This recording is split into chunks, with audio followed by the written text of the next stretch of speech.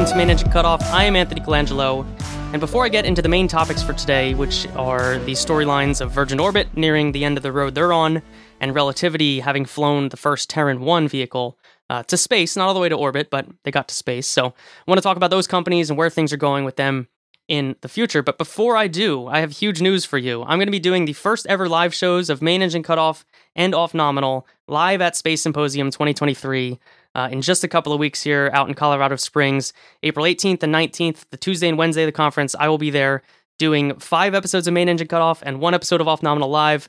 I'm going to be absolutely exhausted, but I am thrilled to be doing this. Redwire has a stage at their booth on the show floor, booth number 1374, where it's right next to NASA, which is going to be fun in its own right. So they're having this stage there. They're going to be having panel talks and tech talks and a bunch of different events. And they offered me a couple of time slots and said, you come do whatever podcast you want to do. We don't have any say over the content. We just want to host you here. And they're Miko fans. So I was thrilled to take up that opportunity because it's an amazing opportunity to plop these shows right in the middle of a space conference. So I am very excited about it. I've put together a whole host of guests that will be joining me for these different sessions. I'm still confirming a bunch of those, so there will be names coming out over the next couple of weeks as I nail down the scheduling of all this stuff. But if you're going to be at the show or if you want to follow remotely, I'll talk about that in a second. MainEngineCutoff.com/live is where to go to get all of the listings. I've got a bunch of stuff listed there with time slots and guests and everything else like that to keep you updated on what's going on. And I think there's going to be a live streaming situation, so I'll put the links there as well when it does come time for the show. And all of this stuff will be coming out on the podcast feed as well. So if you're somebody who's not going to the conference, it'll be plopping right here in your podcast feed. I don't know why I've said the word plopping twice in this plug, but that's where we're at this point. I've got a lot of info stored in my head, so there you go. To run you through some of the stuff that we will be doing, and I've already confirmed a couple of these slots here. The Tuesday of the show, April 18th, we'll be doing 2 different episodes of Main Engine Cutoff. The first one I'm going to do is about international partnerships. Mike Gold, who is at Redwire, the Chief Growth Officer, we've had him on the show before because he is one of the people behind the Artemis Accords. So he and I will be sitting down to talk about international partnerships, and we will have some of the partners that is referenced in the international part of that, which is going to be really cool as well. So far I've got Masami Onoda lined up. She is the director of the Washington, D.C. office of JAXA, and we're working on some other guests, getting them lined up there, trying to get into touch with people through different contacts and things like that. So we will have some others join us. And then right after that, I'll be having a space policy conversation with none other than Lori Garver, fan favorite of the show for sure, the former deputy administrator of NASA. And we'll be joined by Karina Dries, who is the president of the Commercial Spaceflight Federation. So that'll be a really fun time to talk to them too about the current state of space policy. And like I said, we're within earshot of the NASA booth, so that should be fun as well. Then on Wednesday, it's going to be a pretty wild time. Starting around lunchtime, there will be a classic episode of Miko on the show floor. I'm going to talk about the news and announcement that have come out from the show. Hopefully line up some guests to drop in. Maybe some of the guests that have made news that week will drop by for a couple of minutes to talk about what's going on. It'll be kind of my thoughts and observations from being at the show and the things that were announced. There's going to be some good stuff coming out. I think NASA is going to be announcing the Artemis architecture, I think April 18th at that panel that they do, the heads of the agency's panel. It might even be some other different event, but I think that day they're going to be announcing it. So there's going to be a lot of stuff happening at the show that I'll want to get to. And then after that, we're going to have a LEO and lunar commercialization session where I'll bring in a couple of guests from the Commercial Lunar Payload Services Program and the Commercial Low Earth Orbit Destinations Program, basically lunar landers and commercial space stations. It's been a hot topic that we've been talking about on Miko, on Off Nominal lately. It's something I'm really interested in, and there's a critical mass of that kind of industry at Space Symposium, so it's a good opportunity to get to talk to some of the different players in there, and specifically people that are building hardware or using hardware. That'll be a really fun session. And then after that, the last Miko of the day will be a session about finance and business strategy. I've got my friend Caleb Henry of Quilty Analytics to join me to then talk with Peter Beck of Rocket Lab and some other executive level people from companies that are either public or private, but are really doing interesting things strategically to talk to them about how to manage that strategy, the finance side of things, given where the market's at right now. So that'll be really fun, especially because I have Caleb's mind to lean on there since he's so good at that stuff. And then after that, finally get to kick back, crack open a beer. We'll be doing an episode of Off Nominal live at the happy hour that's happening at the Redwire booth. So I'll have a couple other journalists with me, and we'll talk about things that have been going on from the show. generally just get into the off-nominal spirit, and that'll cap off what is going to be a total rock block of a session from Wednesday at 12:30 Mountain Time all the way to 4:30. It's nonstop Miko and off-nominal. So it's going to be a wild time. If you are at the conference, I would love to hear from you. Let me know if you're going to be there. Definitely come over to the booth. Come say hi. Try to catch a show if you can. If you can't, it'll come out in the podcast feed and whatnot. But come say hi. I've got stickers that I've ordered. I've got a bunch of swag. So you can come grab some of that stuff and say hi for a minute if you're out there listening and you'll be at the show. And certainly I'll be around the conference otherwise. So if I catch you at some event one of the nights or just on the show floor, it'll be awesome to meet everyone out there. I'm really excited to be doing these live shows. It's going to be experimental. I'm really sad that Jake is away during this time and we can't end up pulling this off together, but a little bit exploratory for one of us to get going on this kind of thing, and we'll see how it goes. So hope to see you there, and I hope you all will enjoy the content that I've been lining up here. And I do want to say, to cap this off, thank you for the support, for listening all these years. This kind of thing would not be possible if there weren't a group of people out there that like what this show is, that support it, that keep listening. It has been entirely organic growth to this point. I haven't, done any weird advertising or seed funding or anything like that. This has just been straight up organic growth, that you enjoy what I'm doing and you are supporting me by way of either just listening or being a part of the Patreon or whatever it is. And, together we're at this point where we can take this legitimately and put it right in the middle of a space conference and see what happens. So I'm really thrilled to be doing that, but I definitely could not do it without the support all these years. So thank you all so much.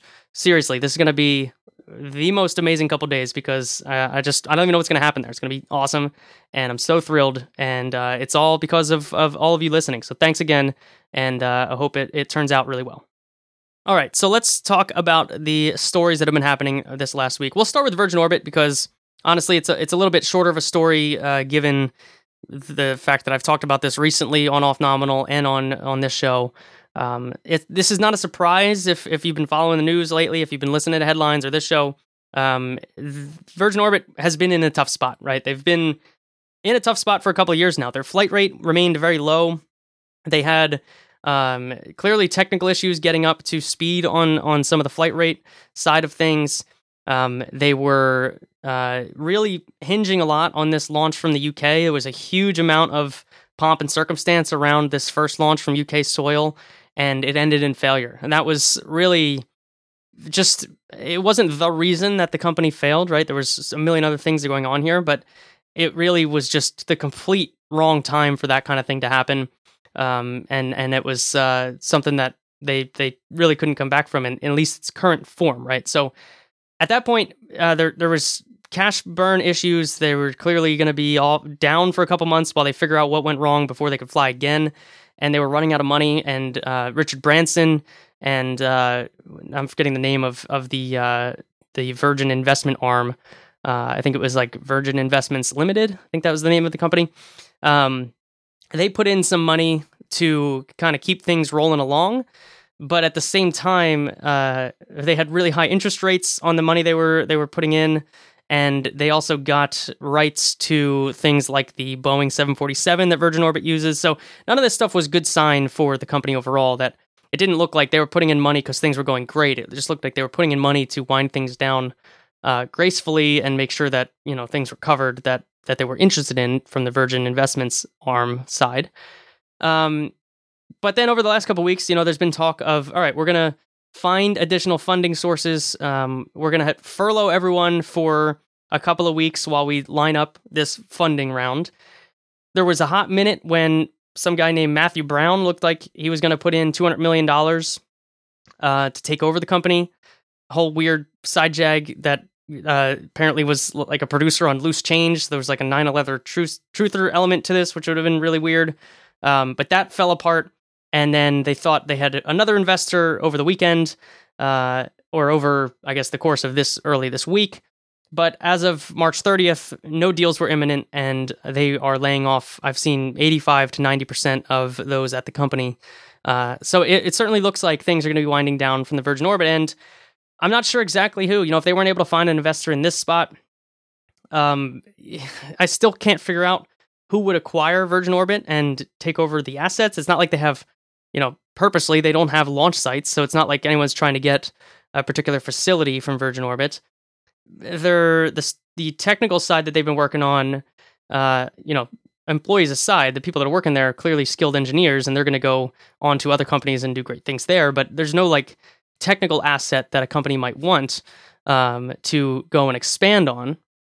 The only way I see this going is similar to like a strata launch situation where it becomes not a space company. They take it into like an aerospace hypersonic research kind of thing. That, I guess, is plausible, but I really don't see a space direction for whatever becomes of Virgin Orbit from here. And that really goes back to what my main criticism of Virgin Orbit has been all these years. Go back into the podcast archive. I'll find the episode and I'll put it in the show notes. There was a small launch check-in show that I did, and I only know this because I made a little chart when I did that show, and I always go back to that in where I keep all my notes for the show, because I had a nice set of like, here's the payload, here's the price ranges. In fact, I'll just do it right now. I'm going to search. Was it like a check-in on small launch? Let's see. Is this the one that has the nice table? I don't know. I got to find the table. Oh, here it is. It was T+169. I had a good rundown of all the different small launch companies, where they were at the moment, from Electron to ABL to Virgin Orbit to Firefly to Relativity.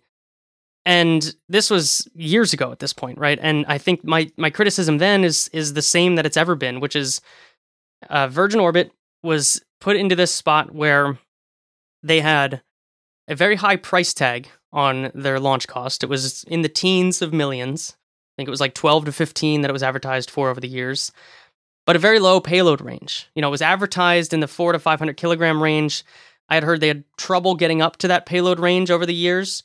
So they were offering very low payload, almost Electron level payloads for triple the price of Electron, or double the price of Electron, even if you take what Electron is selling for now. And that's a rough spot to be in. Not only do you have pressure from Electron continuing to fly, doing better and better performance, costs have grown a little bit, but as capabilities have as well there, but they're actively flying every couple of weeks. Now they've done 2 launches within the last month here. And on the other end, you've had companies like Relativity, Firefly, ABL, at least offering about 1 ton of performance for significantly lower than the price that Virgin Orbit was offering their flights. So they were half the performance for the same price as the higher end of the market on the Relativity and Firefly ABL side, and they were double the price for the same performance on the low end. So they just ended up in this really awkward spot. And coupled with that, they were not flying very regularly. They couldn't get the flight rate up to anything that they had promised. And that was a problem when the key selling point of air launch was responsive launch. That was a thing that they were going out and selling to the Department of Defense as this kind of niche service, which was, anywhere we can take off with a 747, we can get into the air and get into a position to launch this rocket. We don't have to wait for the ground winds or something like that. So we can be very responsive. We can go out and fly and sync up with an orbital track somewhere over the ocean, rather than being restricted to whenever that orbital track comes over our launch site at the right time. So they got into the situation where what they were selling was responsive space, and what they were doing was flying every 3 to 6 months.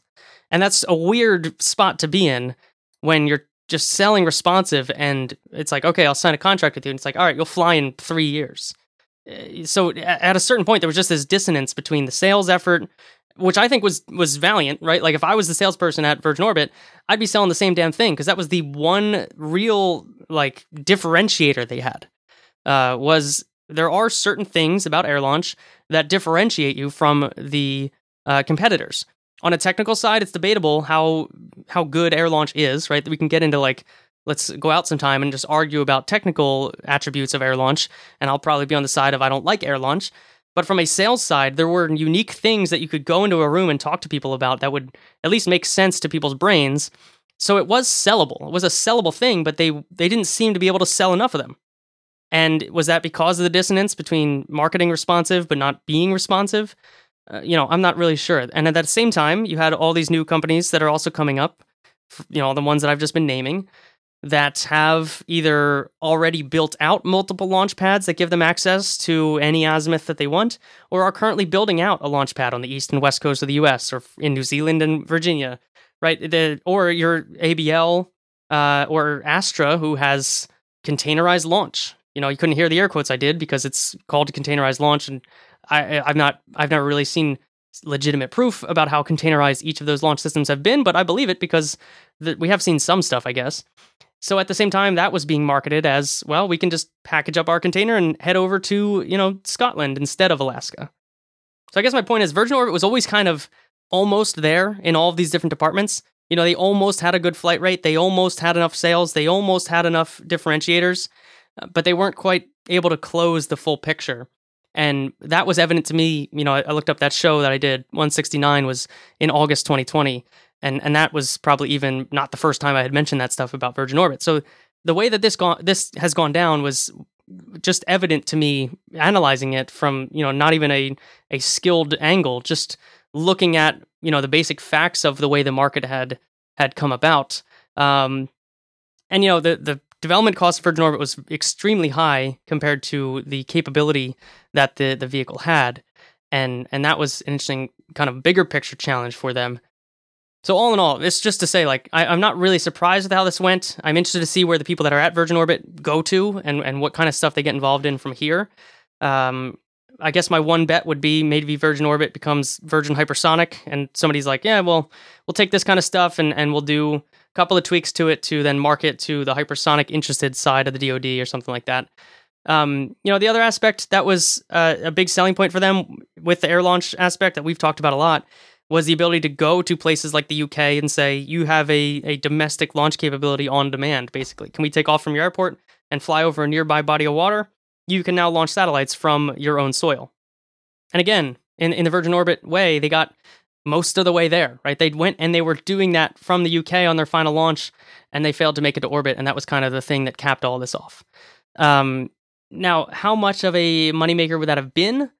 I'm not sure, because even in some cases, you look at, some of the European satellites that have gone up on Falcon 9s recently. And it's like, well, even they've gotten over that and had decided to fly. I forget exactly what satellite it was that hitched a ride on a Falcon 9 recently, but it was one of those that was, in yesteryear would have just been automatically an institutional payload, as they call them, and would have flown on a Vega or Ariane 5 or something like that, and went over to Falcon 9. So if the responsiveness and the price is good enough and the performance is there, a lot of times people would get over that, and the novelty of having this launch from your own soil thing, I think, would wear off after a couple launches. So I don't know how sustainable that sales pitch was, even, to be honest.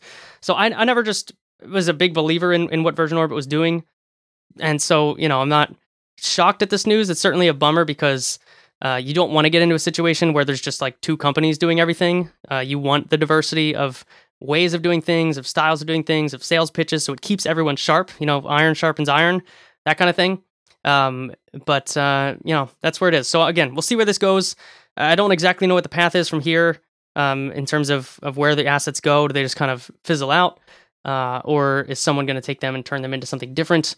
Not sure. So, if you're at Virgin Orbit, I wish you the best. I hope you find somewhere to land that makes sense for the kind of stuff you're interested in, and where you can take your skill set and apply it to different problems or different challenges. And I'm really curious to see what everyone gets up to, because, it's not nothing to put an orbital rocket together, to strap it under a 747 and take it to orbit, which they did a couple times. So I don't want to downplay that either. They really did solve some pretty wild challenges there. And that should go a long way in terms of what they'll do next. So let's keep our eyes peeled for everyone from Virgin Orbit. And until then, I guess let's move on here. All right, before I move on to the Relativity Terran 1, Terran R discussion, I want to say thank you to all of you who support Main Engine Cutoff over at mainenginecutoff.com/support. There are 876 of you supporting the show, and I'm so thankful. Like I mentioned, I'm really thankful for your support, because you've made this whole thing possible. There are 35 executive producers of this episode of Main Engine Cutoff, and you made this episode possible. This is a legitimate credit. I will back you up if you tell someone you've executive produced a podcast. That is literally what the job title entails. So, thanks to Benjamin, Ryan, Joel, George, Andrew, Tim Dodd, the Everyday Astronaut, Russell, Donald, Frank, Eunice, Rob, the Astrogators at SCE, Simon, Lars from Agile Space, David, Fred, Warren, Pat from KC, Moritz, Steve, Tyler, Chris, Bob, Lee, Dawn Aerospace, Theo and Violet, Jan, Matt, Small Spark Space Systems, and 4 anonymous executive producers. Thank you all so much for your support, as I mentioned. If you want to join that crew, help support the show, help me do things like live shows at the Space Symposium, Or if you want to get Miko headlines in your feed, that is an entire other podcast I do every single week, running through all the stories that have happened in space, keeping you up to date. It's a great way to support the show and stay up on space news. So do all that, mainenergycutoff.com/support. And once again, thank you all so much. Relativity flew the first Terran 1, an epically beautiful flight, a night flight, really amazing looking blue engine plumes coming out of this methane oxygen and rocket. And they made it a really far way in for a company's first launch. The only person that I think made it farther was Rocket Lab on their initial attempt. They did not quite make it to orbit either. This Terran 1 flight launched, made it all the way through first stage flight.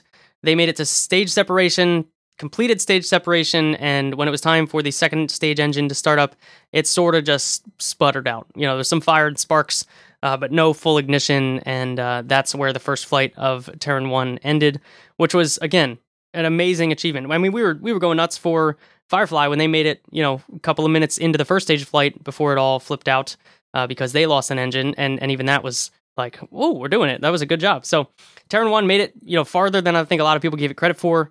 I think I bet on off nominal that it would make it past max Q, and Jake bet under max Q. So I did win the bet, and I did even believe they would make it to max Q. I think I was pretty convinced that I think I bet ABL would make it on their first launch, but Relativity wouldn't, something like that. So it's kind of exactly where I thought it would end up. But again, an amazing achievement for a first launch. This is really good on the scale of things. So that's awesome to see in its own right. But most of my interest here lies in what now for Relativity. And I find this quite intriguing as you dig down into the what now question. I think it's kind of up for debate from the outside. And I will walk you through what's going on here. So before this first flight, we knew a couple things about Terran 1 and its manifest. We knew there was going to be this initial flight.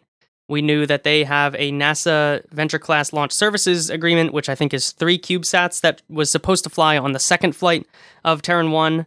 I think what that means is the second successful flight of Terran 1 is where those 3 CubeSats will fly. And then we also knew they had a whole bunch of hand-wavy payloads, that they've signed a bunch of customers. We know the customer names. We have no idea what payloads they are.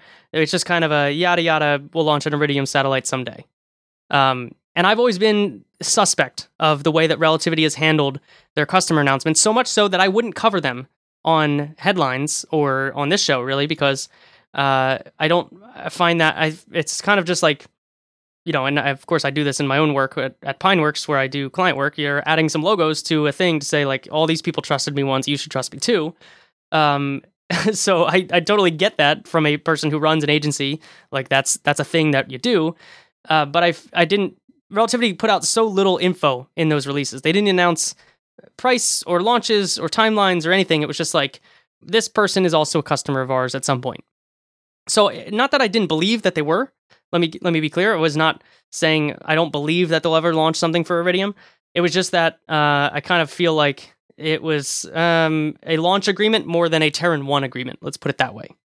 And I actually find this an interesting way to look at the launch industry generally. If you have named payloads on your list, that's a really good sign that you know when or if that's going to fly. If you just have a customer, you don't really know when or if that's going to fly. So look at New Glenn. That's a good example of someone who's signed up a bunch of customers, but we don't have named payloads. Certainly there were Falcon Heavy and Starship contracts like that, and they've gotten more named over time. But it's a named payload, not a named customer, a named payload. That is an identifiable payload. When you get to that point, you know you've got something interesting cooking. And Terran 1's never really had that. We have 3 CubeSats from NASA. That is the named payload that we know about. They didn't even name the payload that was going to go on this demo flight, which turned out to be the first test print that they did or something like that. It was like 1 kilogram. So it was really small, but again, we didn't even know the name of that until pretty late in the game. So I do find that interesting to track. And the other thing to look at is the way that Relativity has been talking about not only this flight after the fact, but before the fact, they were talking about, they were kind of pumping Terran R a lot. And they've even said in the past that Terran R was going to follow very quickly behind Terran 1. Terran R is the bigger vehicle, about 20 tons to low Earth orbit, supposed to be a fully reusable vehicle. Kind of looked like a mini Starship when they announced it. I think that might have drifted a little bit, but maybe not. We don't exactly know what's going on behind the scenes, but they were really pushing Terran R from day one as, this is going to be a thing that we go to really quickly. So much so that an interview with Eric Berger last February, it's February 2022, Tim Ellis, who's the head of Relativity, talked about the fact that a future version of Terran 1 would go from the 9 engines that they have right now down to a single Eon R engine, which is the engine that they're making for Terran R. It would go down to a single engine to, be common with Terran R, to have less parts to fly Terran 1. I've always kind of just said, Terran 1's going away the second Terran R is around. It doesn't make any sense to keep Terran 1 around if you've got a fully reusable Terran R. It's not a thing that makes any sense to continue to fly. So, this is just to say, they've talked up Terran R at every step. If you talk to them about Terran 1, you're going to be talking about Terran R in 5 seconds. That's been the model. And I don't think they're wrong. This criticism is not criticism, really. It's just noting that this is how interested in Terran R they are. I do think they're making the right call there. If Terran R is on their roadmap, I've questioned why they even flew this Terran 1. I've questioned that to anyone I've talked to about this. Like, why are they still going through with this if Terran R is coming so hot and heavy? Clearly they're looking at it as kind of a tech demo. They've tweeted from the company account about how, let me pull this tweet up while I'm thinking about it. So yeah, this was a tweet from March 7th. So right before, I was in their launch campaign. It was during one of the kind of aborts that they've had on the pad between when they actually flew. And this is talking about, here's what we're hoping to achieve with this flight. They had 3 things they were hoping to achieve. Number 1 was prove that 3D printed structures can withstand the pressures of flight, which will prove out our hypothesis that 3D printing is a viable way to manufacture rockets. Number 2 was data, and more data. So they were like, let's just get data from launching this thing. And the data will help us inform how we, number 3, listen to our customers' response to the launch. Terran 1 has already served us exceedingly well as a Pathfinder product for Terran R, our medium to heavy lift reusable rocket. So March 7th, they're like, does the rocket stay together? Can we get data out of it? How does that feed into Terran R? They're laying the groundwork there. And even some of the tweets that they've had after the launch was like, very unclear about, this one was so good. This Terran 1 was so good. I can't wait for the next one. It was like, we're going to put this to work in our future. It was very, very wishy-washy on exactly what that next launch was. And, the week before, Tim Ellis was tweeting about achieving 100% power on the Eon R thrust chamber assembly. So clearly they are following tightly behind with this Terran R schedule. And then you looked at some of the coverage of this launch. Let me just bring up 2 examples. Again, Eric Berger of Ars Technica and Jeff Faust of Space News. There were 2 segments. I'll put links to these stories in the show notes. In Eric's piece, he pointed to the statement that Relativity put out after the launch. Today's launch proved Relativity's 3D printed rocket technologies that will enable our next vehicle, Terran R. We successfully made it through Max Q, the highest stress state on our print structures, yada yada. Literally, the first sentence was about Terran R. And then I went over to Jeff Faust's story, and there's always thing that Jake and I love is there's this paragraph in all Jeff Faust stories that is just like, tell us what you really think. And this is why we love him. So I'm going to read a paragraph from his reporting on Terran 1. Relativity did not announce plans before the launch when or even if they would perform another Terran 1 launch. Before the first launch attempt, Ellis suggested the company might skip ahead to Terran R even if the launch failed, depending on the feedback the company got from its customers. Do they want us to continue down the path of producing more Terran 1s to solve for those issues on this vehicle, or would they like us to solve the remaining rocket science problems on the vehicle that they're actually most interested in, Terran R? That's from Tim Ellis. So in both articles, 2 very trusted sources are highly doubting the future of Terran 1. We have no named payloads. And then what I found interesting was this first flight had a non-deploying nose cone on it. It didn't have a fairing. It had a non-deploying nose cone on this first launch. Now you could say, well, that was just to attempt to speed up the fact that they could get to launch and not have to worry about additional development time. And I say, yes, for sure. But also, if they were looking at this as a functional vehicle that would eventually have full-blown fairings, it would be weird to skip over that part entirely until you've got your first launch successful. You'd want to have a fairing system that was ready to go, and you'd probably want to test that in some way. And on their site, they still have a mock-up of the fairing, but it's really just the nose cone that they're pushing in a lot of different images. And again, they only have 3 CubeSats assigned to Terran 1. Now, I've heard some people say it's going to be a nose cone that just pops off the end of the rocket instead of a kind of clamshell fairing, and that's how they get those payloads out into space. So maybe that's true, and maybe that's a small development tweak in the future, but I did find it interesting to note. And then I see all this doubt from people like Eric Berger and Jeff Faust, and you see Relativity just pumping Terran R, and it does feel like something that it's, I wouldn't be shocked if Terran R is the thing tomorrow instead of in a launch or two. Now, will they fly another Terran 1? If they've got the hardware coming together for the second vehicle, then maybe they do before they start turning the launch pad around. But they also got to turn around the launch pad for a new, bigger vehicle with much bigger engines, and get ready for loading a vehicle of the size of Terran R at the launch site that they currently launched Terran 1. And that's kind of a real logjam as well. Now, I always joke that I'm not a capital J journalist. It's what I do is different.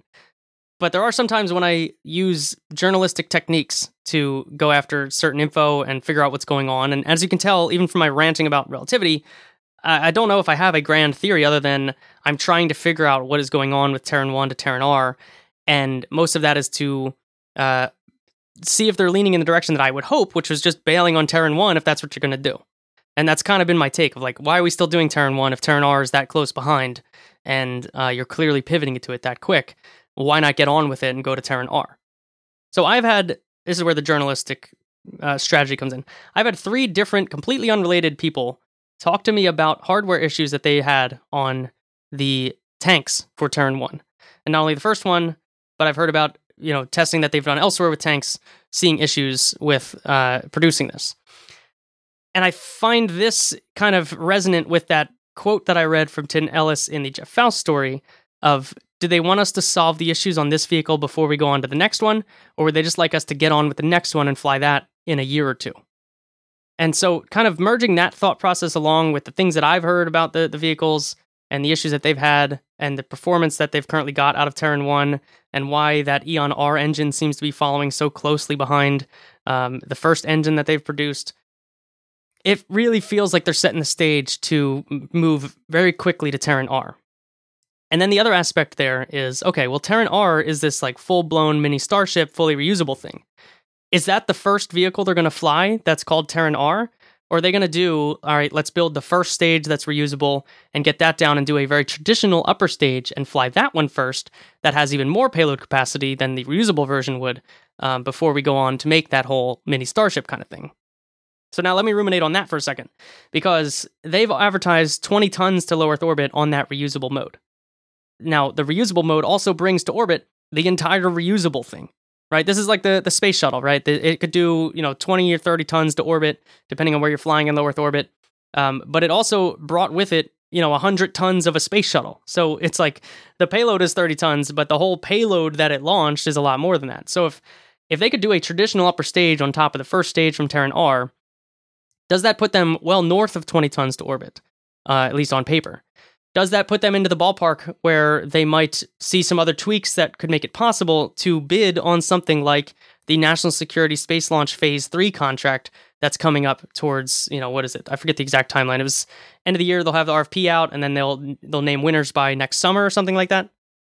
Now, clearly, based on what we talked about on a recent episode of the show about that Phase 3 contracting, Terran R, Terran 1 for that matter, would have a place for itself in that program on the, I forget which lane numbers, it might be lane 1, where it's kind of bid out like commercial lunar payload services, where it's task order based. You can go and you can bid for a particular mission and fly that particular mission, and you don't have to be a vehicle that can do several tons directly to geostationary orbit. So these vehicles fit in that program already, but what if they had their sights set on, no, let's go in and knock out either SpaceX or ULA on that upper tier of Phase 3 with a vehicle that has the performance necessary to do this. Could they do that? What are the numbers like? Doing that on something like a regular upper stage on the Terran R first stage. Is that possible? Does that put them into the realm of competitiveness for that thing? That if I was at Relativity, I'd be running the numbers on that, because that seems fairly lucrative for what Terran R could do. And then obviously that has implications for the schedule. They need to be on that by a year or two from now. They need to be developing that. They need to be significantly through the development process of that to have a play at that Phase 3 contracting. Now, the last thing I'll bring up with Relativity is The fact that they've taken in north of $1 billion of funding. They have been hugely invested in. The thing that I've always wondered about Relativity, and if you remember, I've had Tim Ellis on the show many moons ago now, and I asked directly, I said, are you a launch services company or are you a additive manufacturing company who happens to do launch services? And he was adamant that they were a launch services company. But every time I look at their website, I feel like the manufacturing is higher and higher up the main nav. It's like rockets and then infrastructure manufacturing. It gets more of the pump. There's more sizzle reels of their manufacturing hardware than there is of the rocket sometimes. So I'm still not sold that is the case. I think a lot of their value is vested in the fact that is their technology that they're building with, and that's why they've taken in so much funding and why they've got so much attention. I think the only way they can get more funding is if they used a large language model to do some sort of their design of the rocket. Then they'd have everything. They'd have launch services, they'd have additive manufacturing, they'd have AI. It would just be the way to get another $1 billion of funding. And I'm being a little facetious, but I kind of feel like that. And that led me to say, all right, let's just see what's out there in terms of thought about Relativity from the investment angle. And Chamath Palihapitiya, who was kind of like the guy from the SPACs, he was the one who made a bunch of money off the Virgin Galactic SPAC.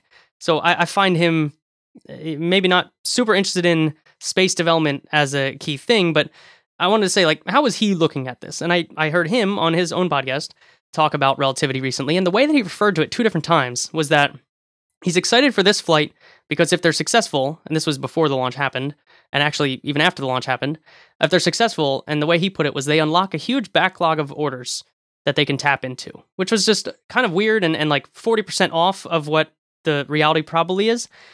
But I find that interesting because I want to know how someone in his position who has money in the company from pretty early on is looking at the situation that they're in. Is this the case where they were flying Terran 1 because there was some sort of deals in those contracts they've already announced? Once they're successful, they unlock more of a reservation payment. Is there more money to be tapped into there? Does it unlock other deals that they've already... how is stuff structured on the back end? Is that why we haven't heard a lot of deals about, or contract details about the deals they've signed? I just found that kind of interesting. And certainly I want to know the way that the investors who have put more than $1 billion into this company, the way that they're looking at the roadmap for this company and what they want out of it and the results they want to see out of it.